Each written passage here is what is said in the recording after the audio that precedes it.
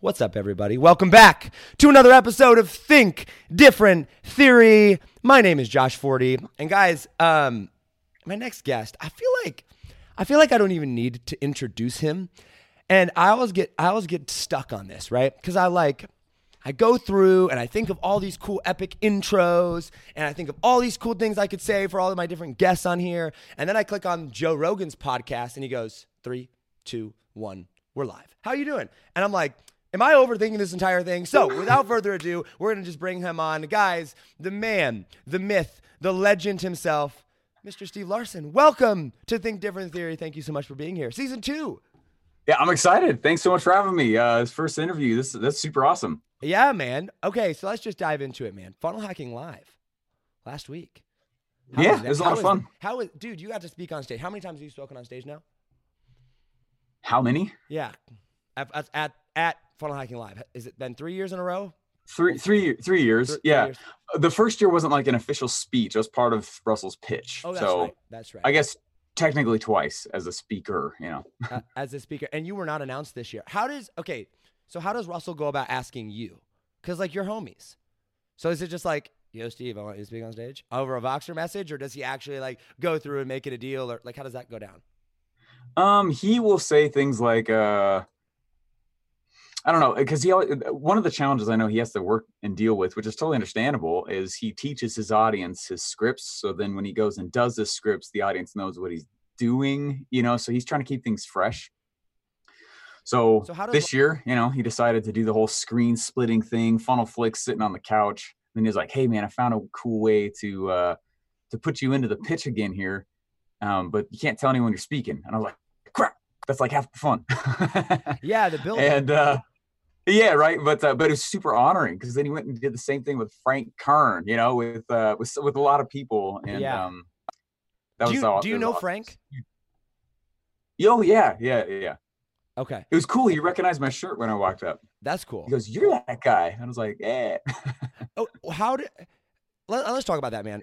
So I'm building a brand here, and there's so much stuff I want to talk to you about, man. I feel like we could just go on for hours and hours and hours. One of the things that you have killed it with is the swag. And Russell's killed it with it too, because we're at Funnel Hacking Live and everybody's got it. And I get it. You're at an event. He gives out the shirts or whatever. But dude, I saw almost as many Capitalist Pig shirts and hats at that event as I did Funnel Hacking Live one. And I know that's not an accident, right? I know you're smart, but how do you work that in so well? Because one of the things I noticed about one of the things that you said was, I am not in the clothing industry, right? I am not a t-shirt company. And no. I'm like, you sell more product than most t-shirt companies do, at least to that audience. How did you integrate it so well? I assume it has to do more with the messaging and the meaning behind it than it actually does the quality of the shirt or anything like that. But how did you pull that off? I mean, I always want the quality of the shirts and things like that to be nice, but yeah, you're right. It has almost nothing to do with that.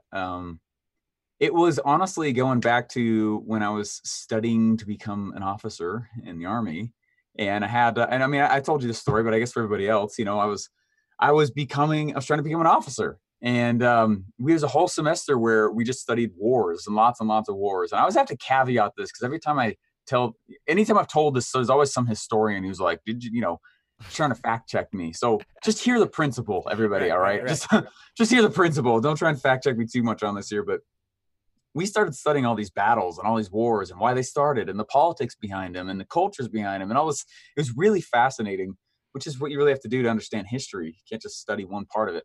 So this semester ends. We are finishing studying these wars and these battle tactics and maneuvers commanders made and all this stuff. And this guy who's just one of the most brilliant people I've ever met, he sits back and he just makes this kind of off the hand comment. He goes, it's just so funny. He had been doing it for years and for a very long time. And he goes, it's so funny. Wars just don't really start over social issues. They start over rights. And a violation of rights. And he goes, if you look at the American Revolution, a lot of times it's romanticized that we left Great Britain because of religious oppression, which is total garbage. We were Britons, you know what I mean? Right. We were British. We were waiting for the ships to bring over their fashions. What's the Queen wearing now? We were just expanding Britain, which is so crazy. So we look back and we'll often romanticize a social issue as the cause of a war. And I started thinking about that. And I was like, oh man, wars are started over rights, not social issues. But what's a social issue? And I started thinking, and I think, and I don't want to interrupt you, but like, I think right there is it's an interesting question, because you say rights versus social issues. I don't think a lot of people know what social issues are, right? Like they're like, or they don't know how to differentiate them from, say a right or whatever. And so I think you've done a really good job. I'm gonna let you finish the story, but I want to dive into that a little bit further. Yeah. I started realizing that these social issues that are out there are issues that everybody's talking about. There's so much momentum and noise behind them. Momentum that would take me a lifetime to create if I tried to do it on my own. So I was like, well, I can either create noise or I could just align with where noise already is, which is like what a marketer really does, you know? And so I realized like this whole movement, I mean, there's a lot of noise right now around capitalism versus socialism, and I decided to attach to capitalism, Why? and just take a stand. Like, why capitalism? I don't think the government should take care of me, even if I need it. And that's not throwing rocks at anyone who's chosen to do that. I know that there's really dire scenarios, but I just think I've been in some scenarios in life where people just straight up take advantage of the system and are lazy and are leeches. And I don't think it's just like not good. I think it's bad, to do that. So how do you, so one of the things I struggle with, dude, is like, I'm about as capitalist and right wing, like, as they come, right? Like, you got a flag in the background, man. I am American. Yeah. I'm like, if you suck off the system, screw you type deal. I mean, like, I am about as personal responsibility as they come, right? Like, I believe that if you could teach someone one core thing in life that would solve 95% of the world's problems right now, or at least America's problems, is learn how to take responsibility for your own self, right? Self-sufficiency, like, come on, you know what I mean? And like, I know that I've had it good in certain areas, but like, I didn't grow up in the hood or things like that. But like, at the same time, like, I look at these people that anybody that I've ever seen that applies personal responsibility, like actually applies it in all areas of their life and takes responsibility for their life, has what they want, or at least are headed on that direction. My struggle is to the people out there that really do need help, right? Right. Needs to be, there, like, what percentage of people actually really need help though? Like, have you in your life seen, because like my rule is there's a law of 80-20, right? 20% people, 80%. So I'm like, let's assume there's 20% of people that actually really, really need help in the world. I'm like, hey, 80% of people that don't need help in the world, if you all took responsibility for your actions, we could solve the 20, like we would take care of the 20%. So like, I guess my question to you is like, how do you deal with, because I'm sure you get blowback of like, well, it's not that easy for everybody. Rah, rah, rah, rah, rah. I get a lot of blowback. I don't mind blowback on things that I believe in. I believe in capitalism. I believe in those things. But I do wrestle with the fact that there are people out there that need it.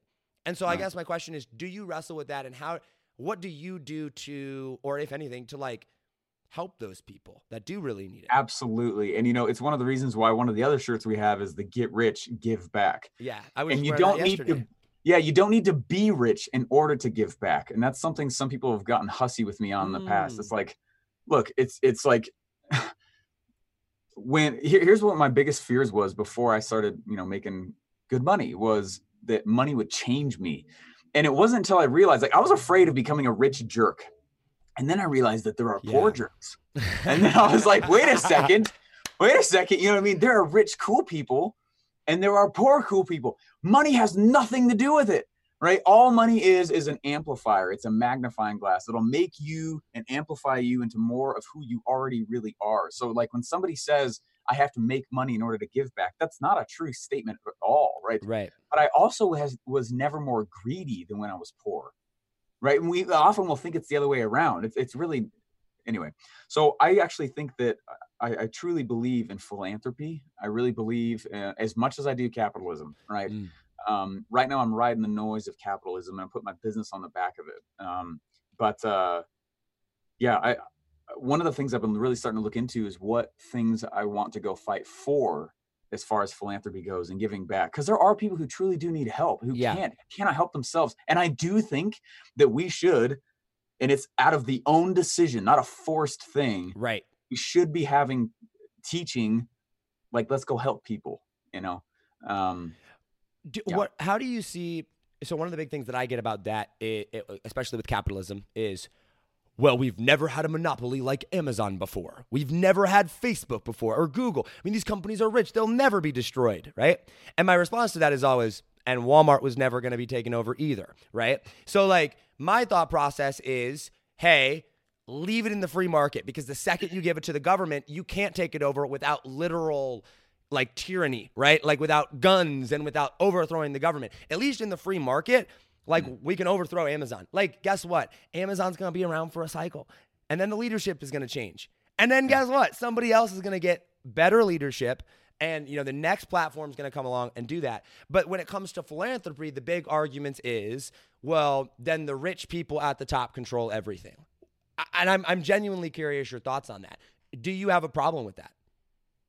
The rich people at the top control everything? Like, I mean, like, hey, I'm Bill Gates. I'm sitting on $100 billion, right? And so, I donate $1 billion here, $1 billion here. I set up this, I set up that. Now I get to control who gets what help. I get to control who gets it. Like, how do I don't believe in no government. I actually believe that the government should exist. I just believe in small government that is playing with a little bit of rules in there to come in and for exactly that. You know, I do think that they go too far. They put their hands where they're nasty, dirty, greedy, disgusting, broke business hands where they shouldn't go. I'm sorry, was there some personal opinion in this hot right there?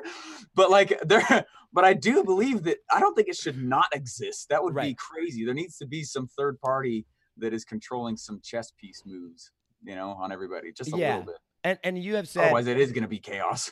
and I agree with that. So I believe that the role of the federal government is to literally protect American borders and promote e-commerce, essentially, or promote commerce, promote business per se. Basically, you have said that taxation is theft. You want to clarify that, or do you actually believe all taxation is theft? Yeah, you know what's funny is I'm going to get real careful on some of my statements here, because, and it's not to sidestep. It's that I have made a conscious decision to attach myself to a social issue and nothing political. Okay. And this whole thing, you know, the capitalist pig thing is as close to the line as I can imagine it getting without getting political. It's right there. You know, it's almost bleeding over. It's coming back. It's right there. So, and the reason is because I don't care if someone's right or left, up or down. Like, I don't care. I have a political stance, but I don't talk about it because I don't want that to represent the capitalist thing. Right. I have a lot of friends who are all over the place. Anyway, it doesn't matter. But as far as like taxation, I understand that I just think that we are taxed. Like, I hate the feeling that my tax dollars are going to crap that I don't really have control over. You know, like, it's nuts. Who was it that said as soon as 10% taxes are like actual thievery or something like that? The day that happens is the day the world ends. Well, we're like 40% now. Yeah. You know what I mean? It's like it's ludicrous on some of the things that get spent, money gets spent on. I think they should be involved in infrastructure. Yeah. You know, taxes should go there. I think so too. You know what I mean? But have you studied tax structure? Have I studied it? Meaning, so back during the election cycle, and I'm not going to get political here, but I'm just this topic came up back in 2016 now? Yeah, 2016 during the presidential race. Somebody proposed, I forget, I want to say it was Rand Paul maybe, was like, we should have a flat tax, 10% across the board, no matter what you make, no matter what you do. That way it's an equal share. If you make, $50,000, you pay $5,000. You make $1 million, you pay $100,000, right? And I remember someone that I really respected at the time. I can't remember who it was, but he's a Republican. He came out, and I'm pretty right leaning. I'm actually, to clarify, I'm actually more libertarian than almost anything else. But I tend to vote Republican because libertarians don't tend to get elected. But anyway, and he's like, a flat tax structure of 10% like across the board is actually a terrible thing. It's actually super unfair. And I was like, interesting. I just didn't know if you had studied tax structure at all, as far as you haven't done any of that. The only tax structure I study is how to ethically not pay taxes. How to ethically not pay taxes. Mr. Brad Gibb coming in strong there with cash flow tactics. That guy saved me so much money, man. Yeah. He's I've good. studied a lot of tax stuff. And then when I saw his stuff, it was such a natural fit because I was already like, oh, that's how everyone, and you do that? Okay, cool. It's like, Yeah. so, Yeah. Okay, I wanna kind of shift gears here a little bit. I want to go into mindset, kind of bring this full circle back to Funnel Hacking Live, right? Yeah. Funnel Hacking Live is a sweet event, dude. Like, big event. Russell has done and I don't want to just give credit to Russell. I mean, I know he's the marketer, the face behind it, but like, shout out Miles, shout out Todd, shout out everybody that had a hand in involved in playing a part of that. But like, Russell and the team have just done a phenomenal job. One of the things that I noticed that at least I thought that they did really well this year was addressing some of the big issues of like, oh, you go to events and then you don't apply afterwards, or it's a bunch of big rah fluff. And even in the pitch, he's like, hey, I want to clarify, like, this is for existing business owners, right? Like, don't buy this if you don't have a business, you don't know what you're doing yet, which I thought was awesome.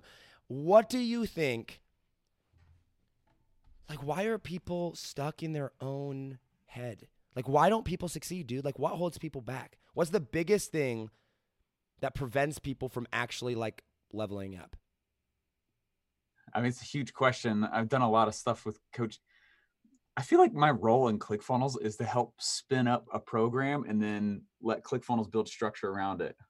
Like the first 2 Common Code coaching program, and when I, helped put those pieces together, and then they built a coaching program around it. It was awesome. Then I'm not involved in it anymore, which is fine. It's just great. Right. One funnel away, did a lot there for a long time. Figured out the best ways, and then I'm not really involved in that. But it's kind of right, I don't know, a pattern. But as far as with that backdrop though, with that backdrop, I have helped. There's a lot of tens of thousands of people now that I've been able to work with on these things, and in a very short period of time, which has given me a fast stamp of people who are existing that don't make it, and people that are brand new that don't make it. And usually they're actually more similar than not. The new people have a hard time. A lot of them are like, it took me like 34 tries over 5 years to really get something to work. And there's little successes here and there, but not awesome. Right. And then there's probably another 12 after that before like really like the 7 figures and more faster 7 figures. And again, like it took a long time and a ton of work. And I think you're at $5 million in 2 years, right? Yeah, around there. We just crossed that, yeah. Yeah, congratulations. Thank you, appreciate that. It's I'm proud of that. But we, a lot of times the new people, the belief is that there's a trick, that there's like some insider secret, that there's, okay, teach me the model, but they treat it and they approach it like there's a trick, that there's something there that's like, hey, as soon as I know what it is, it's going to happen. But they don't understand there's really 2 entities involved. There is a model, there's cash models, right? All over the place. Internet, online, offline, doesn't matter. There's cash models. And what we're doing is we're teaching them a cash model. And as soon as we teach them the cash model, they're like, oh, that's a sweet model. But they don't understand that they are the operator of that model. And they're the second entity. And so they go in and they start approaching this cash model that we've taught them. The thing that really happens is like the model doesn't really change. The things that I've been doing even 2 or 3 weeks ago, they're things that I learned my very first week of ever hearing about internet marketing. That stuff hasn't really changed. There's little tiny things and nuances here and there, but that's not what's different. What's different is I'm just a better driver. That's the big difference. And so those are the 2 things I really wrestle with is, first of all, let's get you to understand the cash model, because it kind of puts like a goal on the mountain and they're like, okay, that's where I'm going. The second part I have to address, which I haven't found a way to not address it, is them doing it, and all the mental junk that usually pops up, because it's a combo of self-doubt, tons of crap from their history always pops up. They start actively seeking for ways. This is a big one. They start looking for ways to be unqualified so that they don't have to move forward.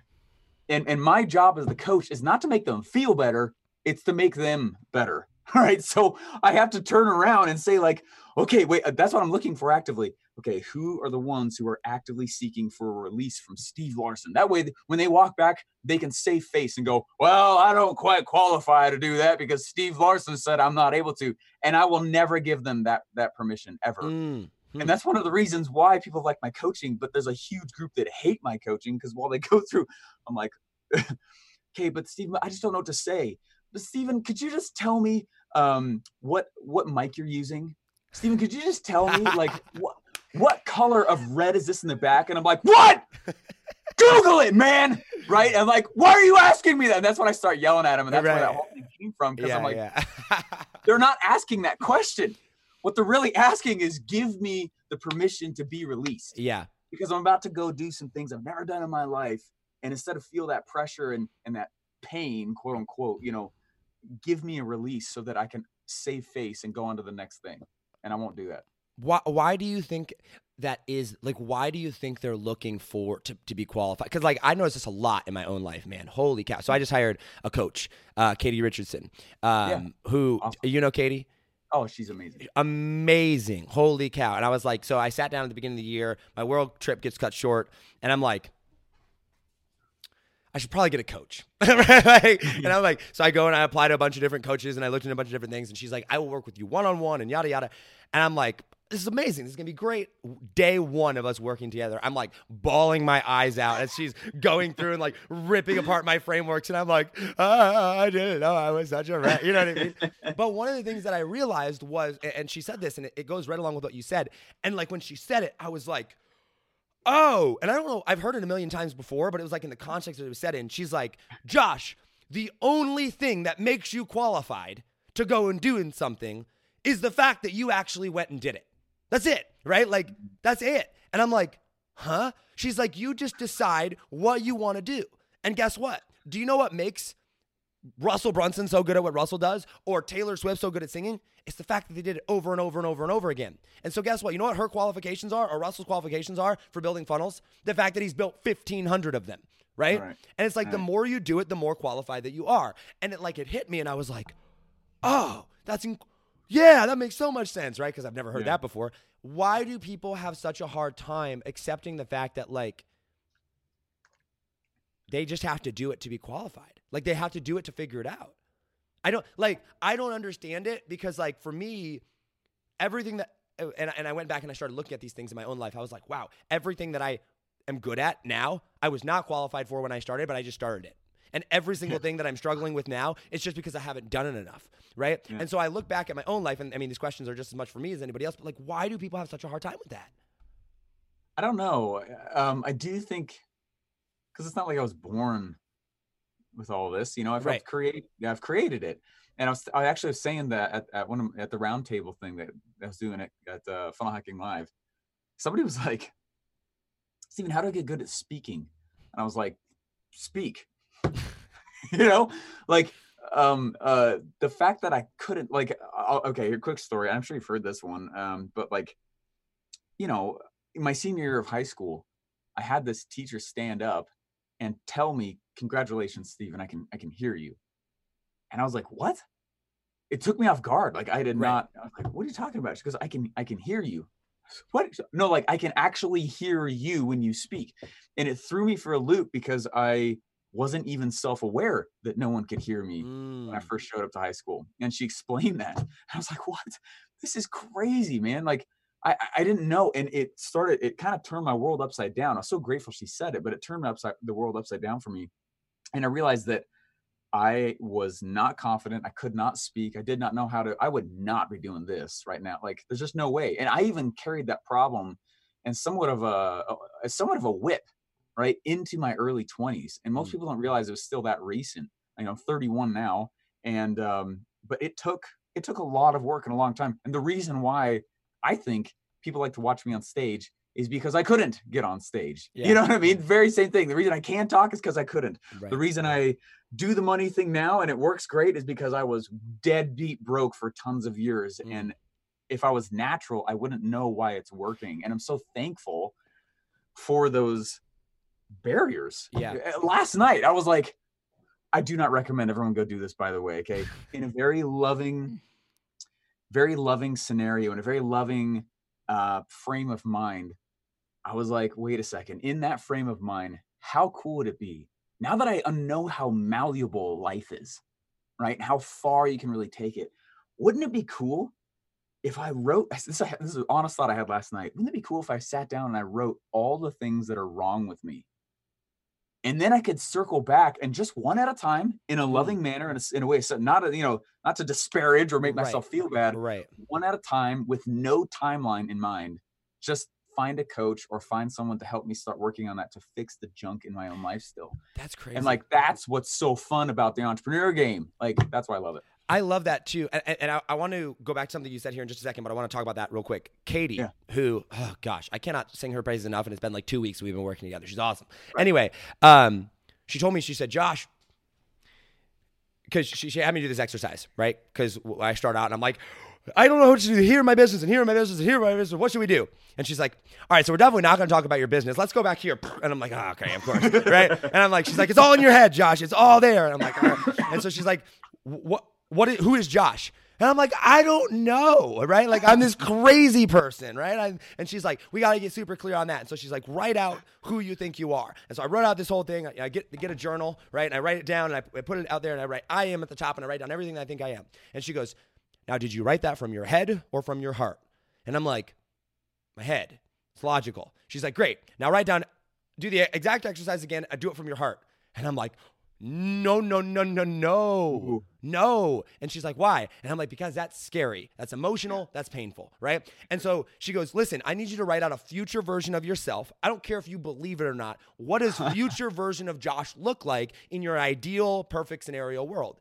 And so I write it out. It was hard, right? Because I like this down and I'm like, I am so not qualified here. I am so not this. I am so not this, right? And I get there and she's like, Josh, what we're doing right now is we are creating a space for you to be open and vulnerable with yourself on things that you don't think are true, because guess what? The potential is already inside you. The potential is already there. Like, you have what it takes. However, right now, the story you are telling yourself, and Garrett White talked a lot about this at Funnel Hacking Live, Tony Robbins as well. The story that you're telling yourself is the lies, which is where you're at right now. But you create this space where you start screaming at the top of your lungs, like, this is who I am. You do not do that to convince yourself that those things are true. You do that self to start doubting the lies.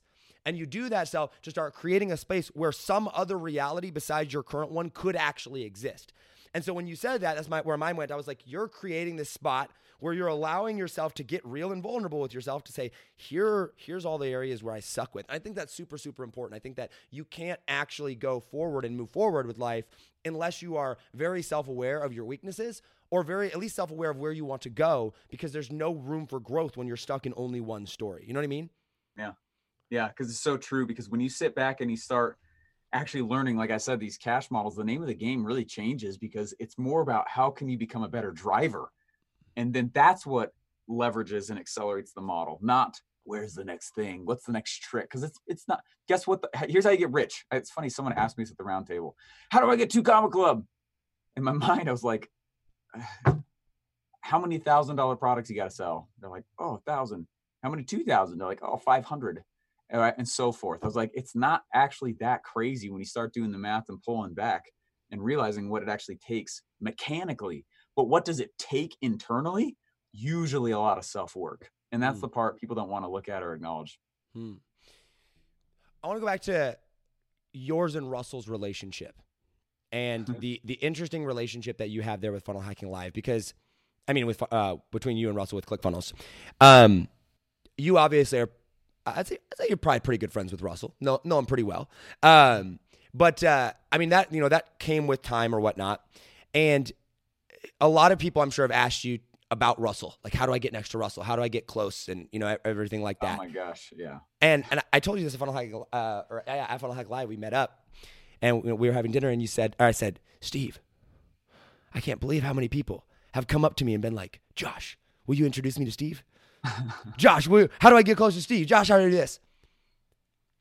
And I just want to look at everybody and go, that was a process that took over a year in the making to do.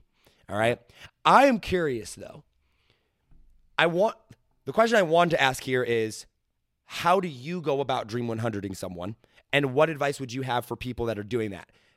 And the reason I come with this is you said like some of the reason that you're good at certain things is because you sucked at them at one point, right? One of the things that I'm actually good at and that I struggle to talk about, but that I realized that, holy crap. I mean, I am not kidding you. I had at least 50 people. And that's a lot of people. I mean, like it was 10 or 12, 10 or 15, no, not just for you, but in general, like for you, for Catherine, for Russell. They're like, dude, I saw you on Russell's Instagram stories. How'd you pull that off? Right? Oh, you're friends with Catherine. How'd you do that? Oh, you know, Steve, I mean, at least 50 people for you, for Catherine, for Russell, for, other of the speakers there that are like, Josh, how did you do that? And for me, it's a pretty natural progression for me to understand I'm a nobody. And if I reach out to someone that's a somebody, I'm still a nobody, and they've got 1 million people go out and do that, right? Like, reach out to them, that you actually have to be different. Now, one of the things that I learned from Gary Vaynerchuk and probably from my mom and from Russell and, different things is like, be patient and be persistent, right?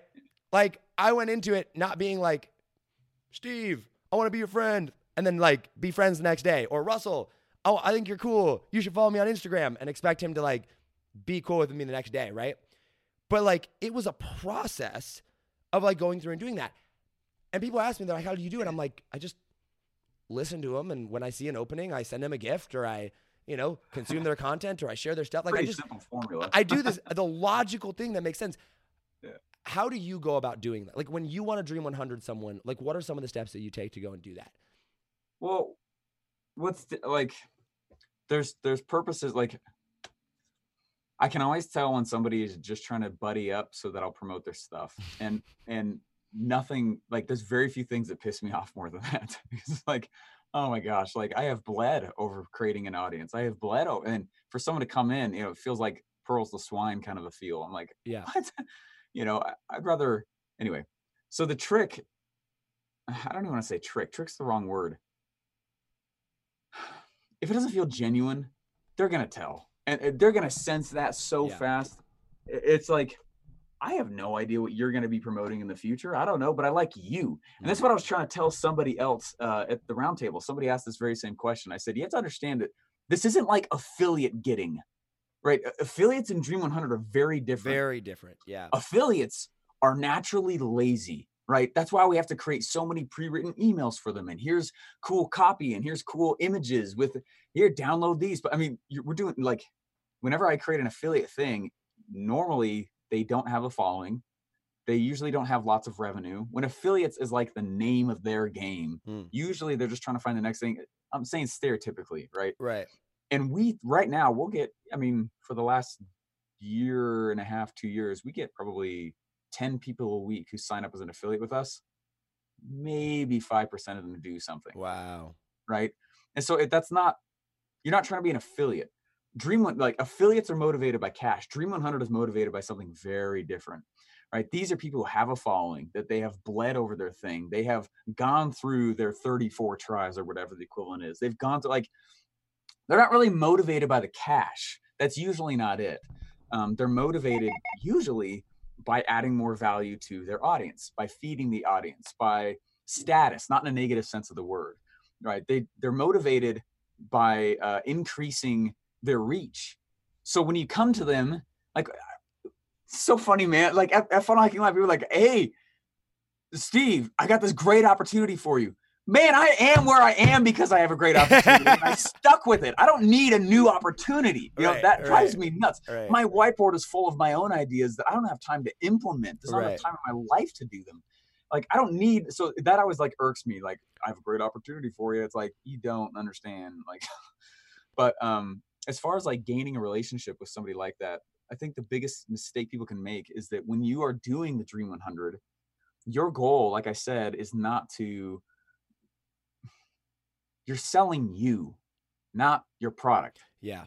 With an affiliate, you're selling the product. But with a Dream 100, you're selling yourself. You're just trying to gain a relationship. I saw Ryan Moran wearing my shirt. Yeah, that was so cool, dude. He was at Gary Vaynerchuk, wasn't he? Yeah, Gary Vaynerchuk, but he just did it again with another one of his ads. I saw it last night. That's amazing. And I was like, dude, that's so cool. And he and I, that's opened the doors. And I'm not asking him for all this kind of stuff. It is my goal, Ryan, if you're listening to this, to ask you to speak at Offermind. But I'm going to open up the doors like crazy. And like, you know what I mean? Like just gain value, gain Right. relationship. And it will, like, it's a normal friendship. Yeah, okay. And I like what you just said right there, the normal friendship side of things. Yeah. One of the things that I told somebody, and I want to ask you a question about this too, is like, I said, I don't want someone to know who I am. I want someone to be my Dream 100 to be my homie, right? Right. I was like, I don't want Russell to, I don't care if Russell follows me on Instagram. It's cool that he does, right? Yeah. I don't care if Russell promotes my stuff or not. I don't want Russell to be like, yeah, that's Josh, he's cool. Yeah. I want Russell to be like, oh, we're going out to dinner. I mean, and this might take 3, 5, 10 years even, right? Sure. It might be like, hey, we're going out to dinner. We should invite Josh, right? One And joint? to where, yeah, yo, Josh, we're going out to dinner. Want to come? I want someone to have that friendship. You know what I mean? And like when you go in it with the intention of not how fast can I get Russell to promote my stuff, not how fast can I get Russell to get on my Instagram story, get on Russell's Instagram story, et cetera, I think it totally changes the dynamic. The question I have for you, I've been genuinely curious about this for 2 years now, and I hope you're willing to answer it. If you're not, I totally understand, but I think it would really be helpful to a lot of people there, and I'm honestly just genuinely curious. From your side of things, talk me through what it was like when I was Dream 100ing you. Like what pieces did you notice, and what stood out from what I did from, I mean, I got an early start, so I don't think maybe tons and tons of people were trying to Dream 100 you when I started, but like you've had lots of people Dream 100 you, I am sure, or at least attempt to Dream 100 you up to this point. So what stood out of what I did, and walk me through the process of like, oh, now I know who Josh is. Oh, now I think he's cool. Oh, now I'll let him box me. You know what I mean? All right. Yeah. And by the way, I'm not trying to you don't need to make my ego feel good. I'm just genuinely curious. And I think a lot of people could have venue. Yeah. Yeah, I totally get that. I thought it's a great question. You know, for probably 7 months, there was a stack of boxes next to my desk that I just never opened, that I could just tell they're just Dream 100 packages. You know, people think that you're in the business of package sending. That is not the Dream 100. That's a method, and it's a powerful one, but understanding the core of what it is really what helps you take those different actions. Okay, so here's somebody who doesn't have a following, somebody who doesn't understand how hard that can be to create that. They often will ask permission to go do something for you. What I've noticed, and when I started watching though, the way Russell and Dave Woodward and Brent Copeters and all these, when they would get in their Dream 100 sessions, I didn't know what they were doing the first time. I was sitting there, and it was like 2 or 3 weeks into working there, and they all just sat there, and I was just still building funnels. They were all behind me. And I was just listening to them. They're like, what about this guy? What about this person? What about this person? And I hadn't heard 95% of those names. Interesting. I couldn't contribute.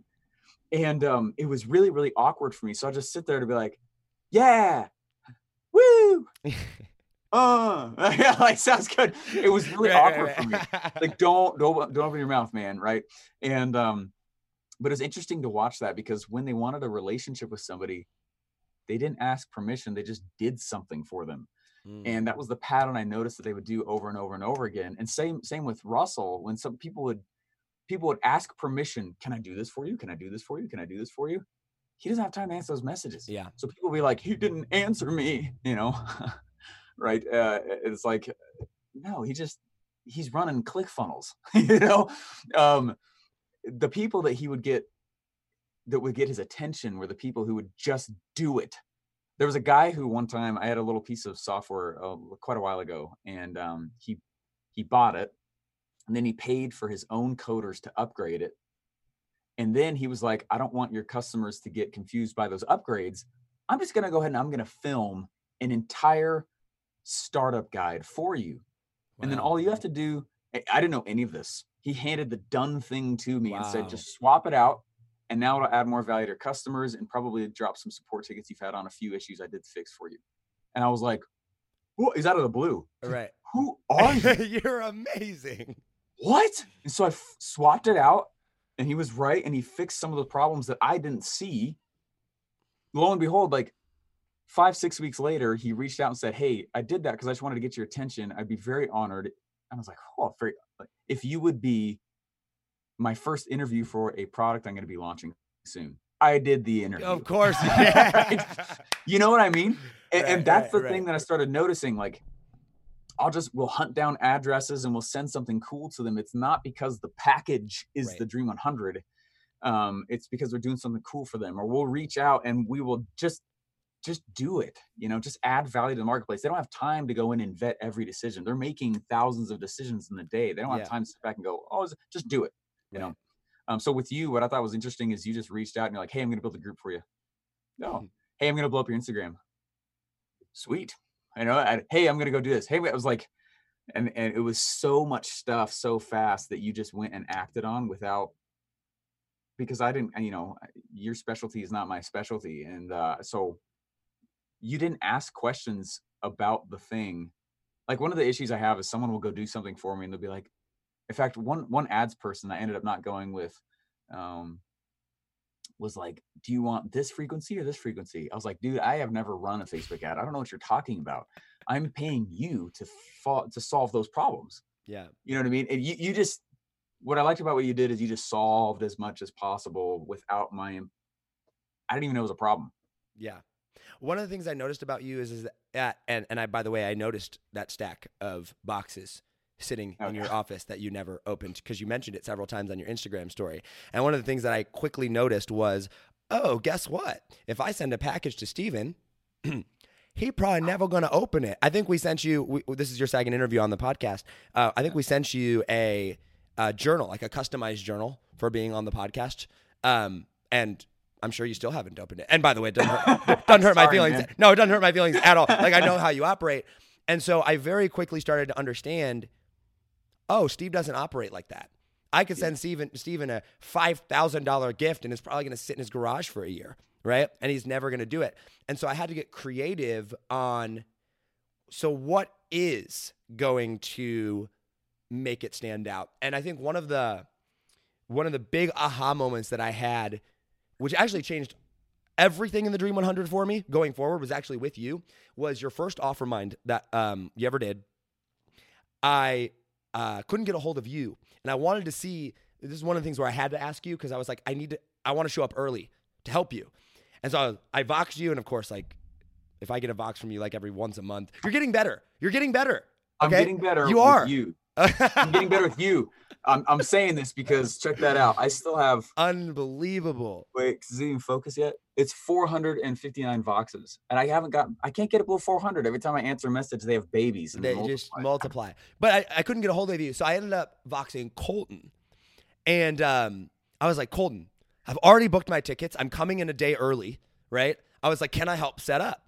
And he's like, well, yeah, dude, for sure. Colton's super awesome. So I go there and I help set up chairs and I help pass out water bottles. Blew me away.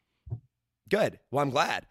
So I set up, all these different things. Didn't see you the whole first night, or maybe like right at the end, right? You're sitting there fanboying over, fangirling over a little bit, like, will Steve walk in? Will Steve walk in? Will Steve walk in? And like, you didn't. And then I was like, so I got to know Colton really, really well.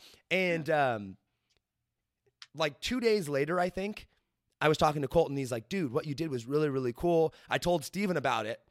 And like, he said that, and it was like this light bulb moment that went off in my head. I was like, I don't have to get Steven to like me. I just have to get his people around him to like me, right? If Colton likes me and he talks about me, then it's game over.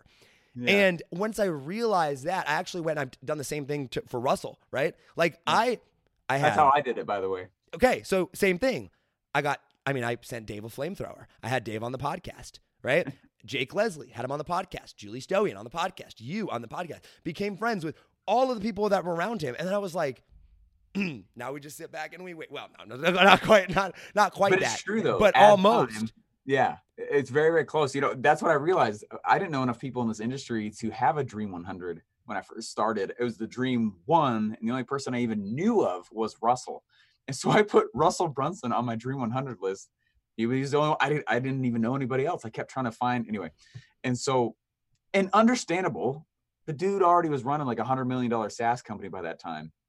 And so I was like, I can't get his attention. I started messaging. He did reply once or twice to me on a few things. And I was like, holy crap. So I sent him some funnels I was building in college.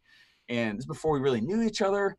And I had this realization, and it's very similar to what you just said. I realized if I can't get the attention of the guru, right? If I can't become a leader and I can't get enough of status in the leader's eyes to get his attention, what I can do is I could become a leader amongst his following, and Mm. his following will deliver me to him. Wow, And so I that's super spent, interesting. yeah, so that's actually one of the reasons why I spent absurd amounts of time in the ClickFunnels Facebook group at that time. There's only like 50,000 people Yeah, now maybe in there's the like group at that 200,000. time.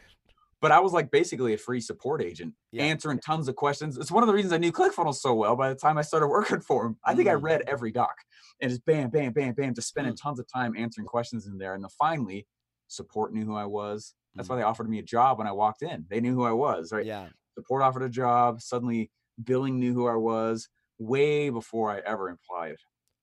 Interesting. One of the funniest stories I ever had about Russell, when Russell first got a Snapchat. This was way back when we thought Snapchat was going to be big. I was in the process of building my first webinar funnel, and I thought, let's just ask Russell how much it would be to have him build us a funnel. Probably the single greatest mistake that I ever made of not taking some up on an offer. So I sent him a Snapchat. I'm like, Yes. I'm like, hey, Russell, whatever, we're here, we're building funnels or whatever, and we really don't know what we're doing, right? How much would it cost? I know it's probably, and I told him, I was like, I know it's probably above my price range, but I'm like, how much would it cost to have you build me a funnel? And he Snapchatted me back on video. I'll never forget this. And it was 2 video clips, and he was in his Jeep. This was 4 years ago, 3 years ago. So I was definitely there. Probably, but he was driving in his Jeep. And this was, I was down in Lafayette, Indiana at my business partner's house when we were doing this, because we were getting ready for our launch. We had this Instagram course. We thought we were so cool. And he Instagrams me back, he Snapchats me back, and he goes, "What's up, man?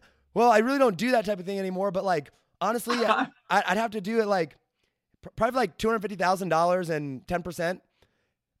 He made me this offer, and I was like, that's too much. I would be so rich if I would have just come up with that money. But we weren't doing client work anymore at that time. Yeah. I know, but it was so funny. It was so funny because I thought he sat there and he was like, he told me that. And to me, I mean, you might as well have told me 25 million at the time, right? Like I barely had $5,000, $10,000 in my bank account, right? Like, I mean, $250,000 was just astronomical amounts of money plus a percentage. But I remember sitting there, and then I think it was like maybe 6 months later or so, I went, I looked at my business partner, I went, we're such an idiot, right? Like, I should have pushed that and seen if he actually would have done it. But anyway, it was so funny because that was my first interaction ever with Russell. And I'm sure he doesn't remember it, but it was on Snapchat, and he was in his Jeep, and he was driving back. I thought it was so funny. But anyway, yeah. So you never know when you're going to get a reply. Okay, I'm curious now. Who's on your Dream 100? I'll tell you a little trick that we do. Probably 2 or 3 years ago, I started realizing if these speakers are good enough to get on Russell's stage and ClickFunnels is my market, we literally take the Funnel Hacking Live event guide, and that's who we go after. Interesting. Yeah, we did that, especially about 2 or 3 years ago. No, there's 2 years ago. And that's who I went after to get on my show. And that's who I went after to go. I probably gave away too big of a cookie on that one, but that's what I do. And everybody we literally go through all the 2 Common Club Award winners, and we circle the ones that would be a great fit. And that's who we go after. Interesting. And then same with speakers. Who's like Dream 10 big ones for you? Like that you're trying to go after, right? Like Russell level. Yeah. So one of my strategies is that with my show, and I know you run it a little different, this is, what I've done, right? Is I was trying to reach 2 levels up. I know you've heard this strategy, but for everyone else, basically it's, if you're starting out, you got like no influence, right? Yeah. Warren Buffett, tons of influence. The man speaks and literally the stock market sways. Right. You know what I mean? That is so much influence. And by comparison, I'm like, oh man, like I don't have any influence. If I speak, how much sways? Well, there's somebody who has a little bit more than that, a little bit more than me, and a little bit more than that person, a little bit more than that person. It starts getting bigger and bigger and bigger. And my rule has always been to interview and reach 2 levels up. No way to measure that. No idea how to, but it's just gut feeling. Right. And so as the second part of that rule, though, as soon as I get somebody on my show who's big, right, I never go down in the person that I interview or the levels of influence. And what's cool about that is that I've never spent any money on the show. and again, I know we've got different strategies. Yeah, for sure. For me, like, it's the reason I haven't spent any money on the show is because I just keep leveling up how big of a person I'm getting and interviewing that tier until I feel like I've leveled. And then I go to the next and I only interview that tier until I level up.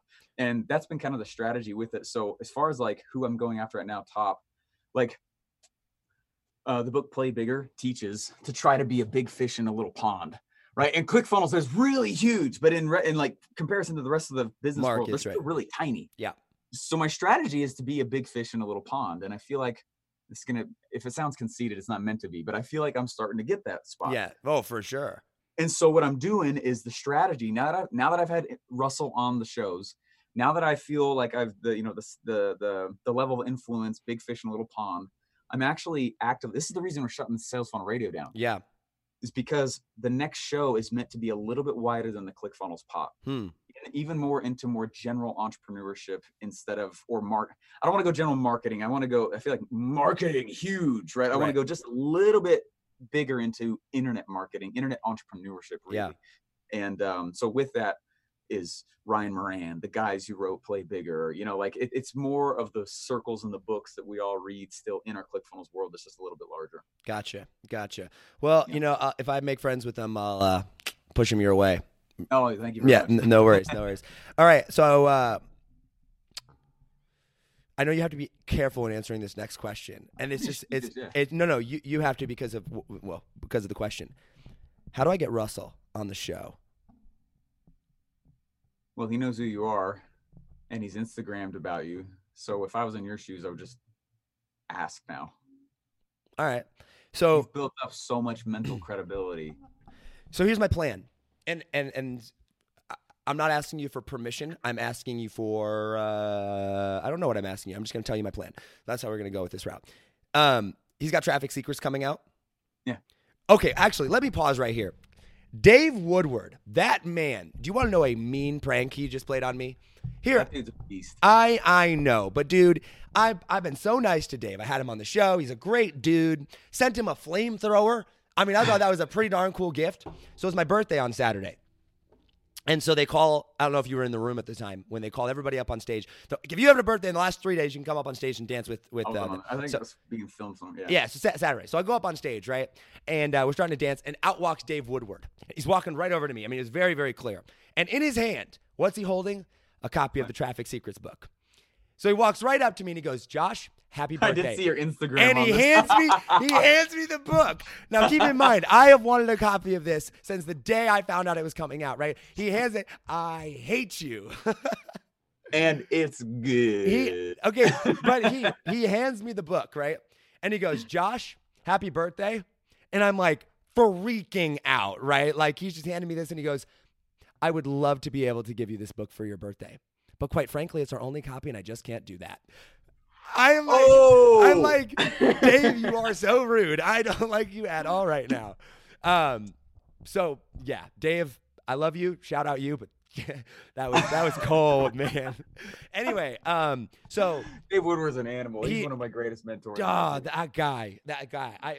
Seriously, I feel like you could learn just as much from him on most things. Taught me the business part of business. Like, man, yeah. So anyway, Traffic Secrets is coming out, and my goal is to ask Russell to be on the show to promote his launch. And I listened very closely to, first off, what you did with him at OfferMind, bringing him on stage and having, I watched that whole thing, which was, by the way, freaking congratulations, dude. That was I'm just so nervous cool. that he would ever think that I was taking advantage of our friendship to try and I don't think but I'm very sensitive to that. Yeah. So I was like, I got to speak to him in kind. Wrote a whole webinar, put an offer together, trying to get someone to act like Claude Hopkins from the dead, like. So and I also listened to what he did with Tony, and have Tony interview. He interviewed Tony, or Tony interviewed him on Tony's page, and then he came in and was like, can I run, ads? So obviously I'm not going to ask him because it's his book, but I'm going to ask him to come on the show. And then I'm friends with John Parks and a lot of their traffic people, and they're actually a client of mine behind the scenes. And so we're working on some stuff there. So anyway, I'm going to ask him to be on the show because what I didn't want to do was be like, Russell, hey, you know who I am now. I can use you to be on the show, because don't get me wrong, I'm sure it would be awesome, and I'm sure I'd give him some exposure or whatnot. But Russell's life ain't gonna change a whole lot just by bringing him on the show, right? However, we're stacking the next interview. So it's you now, and then everybody between now and when I'm going to ask Russell is basically in the ClickFunnels world, right? Natalie Hodson's coming on, Dan Henry's coming on, right? I mean, like Julie Stoian's coming back on, like everybody big. Allison Prince, she's just committed to come on. I mean, it's like big names going on there, so that when Traffic Secrets launches, it's like the natural place for him to go to say, hey, let's talk about it, and then we'll promote the book and go from there with that. My question is, you said once you interviewed Russell, you can't go backwards from there, right? That's just my strategy. Yeah. Right. But to what, like, I understand the logic behind that. We're going to get Russell on. Do I only shoot for bigger? Or do you... Or that same tier and level. Right, that same tier? Or does it discredit Russell at all to have smaller people on after that? No, I mean, I think it's part of your strategy and it's with intent. But the reason I bring it up is because there's only been a few times people have said no to me getting on Sales Funnel Radio. And it was way back in the day, like 200 episodes ago, right? 250. So it was a long time ago. But now that the show's big, they've come back and said, okay. And they didn't really grow though. And I'm like, it's not a fit. Like you don't fit anymore. It wouldn't logically make sense. And what you're doing doesn't fit the show. Like, so that's part of the reason I say that, you know. And I almost never interview somebody twice also. Interesting. Well, congratulations. You've been interviewed twice. Thank you. That's just my own. I don't think it's right or wrong. No, right. No. I totally understand that. And you know what go ahead. I was gonna say, you know what I did for the thing that Russell, I think, really liked about the offer I made him to speak at OfferMind. Because it was a sick offer. Oh my gosh. It was really, really cool. But one of the things I told him is I wanted, like, remember, his goal is to go grow the sales of the book. So I was like, well, if I'm going to sit in his shoes, how would this complement that goal?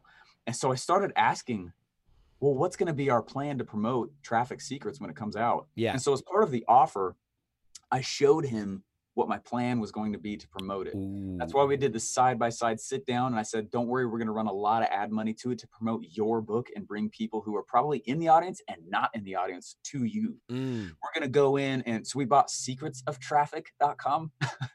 Nice. We bought expert hacks or experts, secretsoftheexperts.com. Like I know they're little tiny spinoffs of the same thing, but like we're going to build a whole offer around it. But I showed him my campaign plan. He really values that. It's a book called Traffic Secrets, right? It's about campaigns. So I was like, well, here's the campaign that we'll use to promote Traffic Secrets. That really, really helps. So what I would do, honestly, is you got his ear now. He knows who you are. He's known who you are for a long time.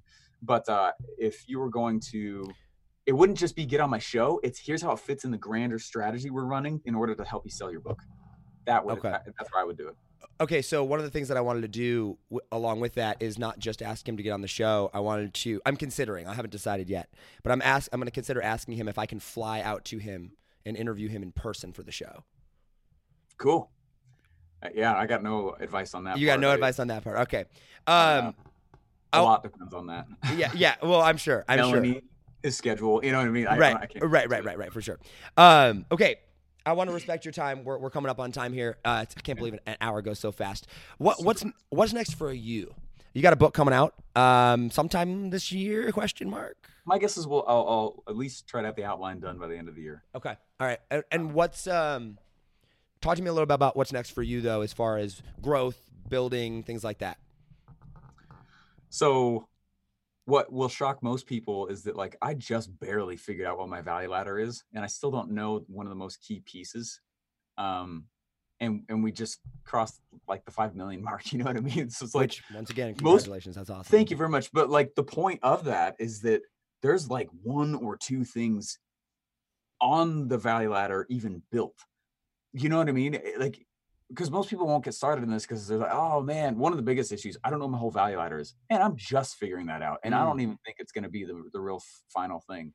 So we have one of my top tier things. I have a $30,000, $40,000, and $50,000 thing that I sell. The 30, we build your funnel, right? The 40, can't talk about it yet, NDAs.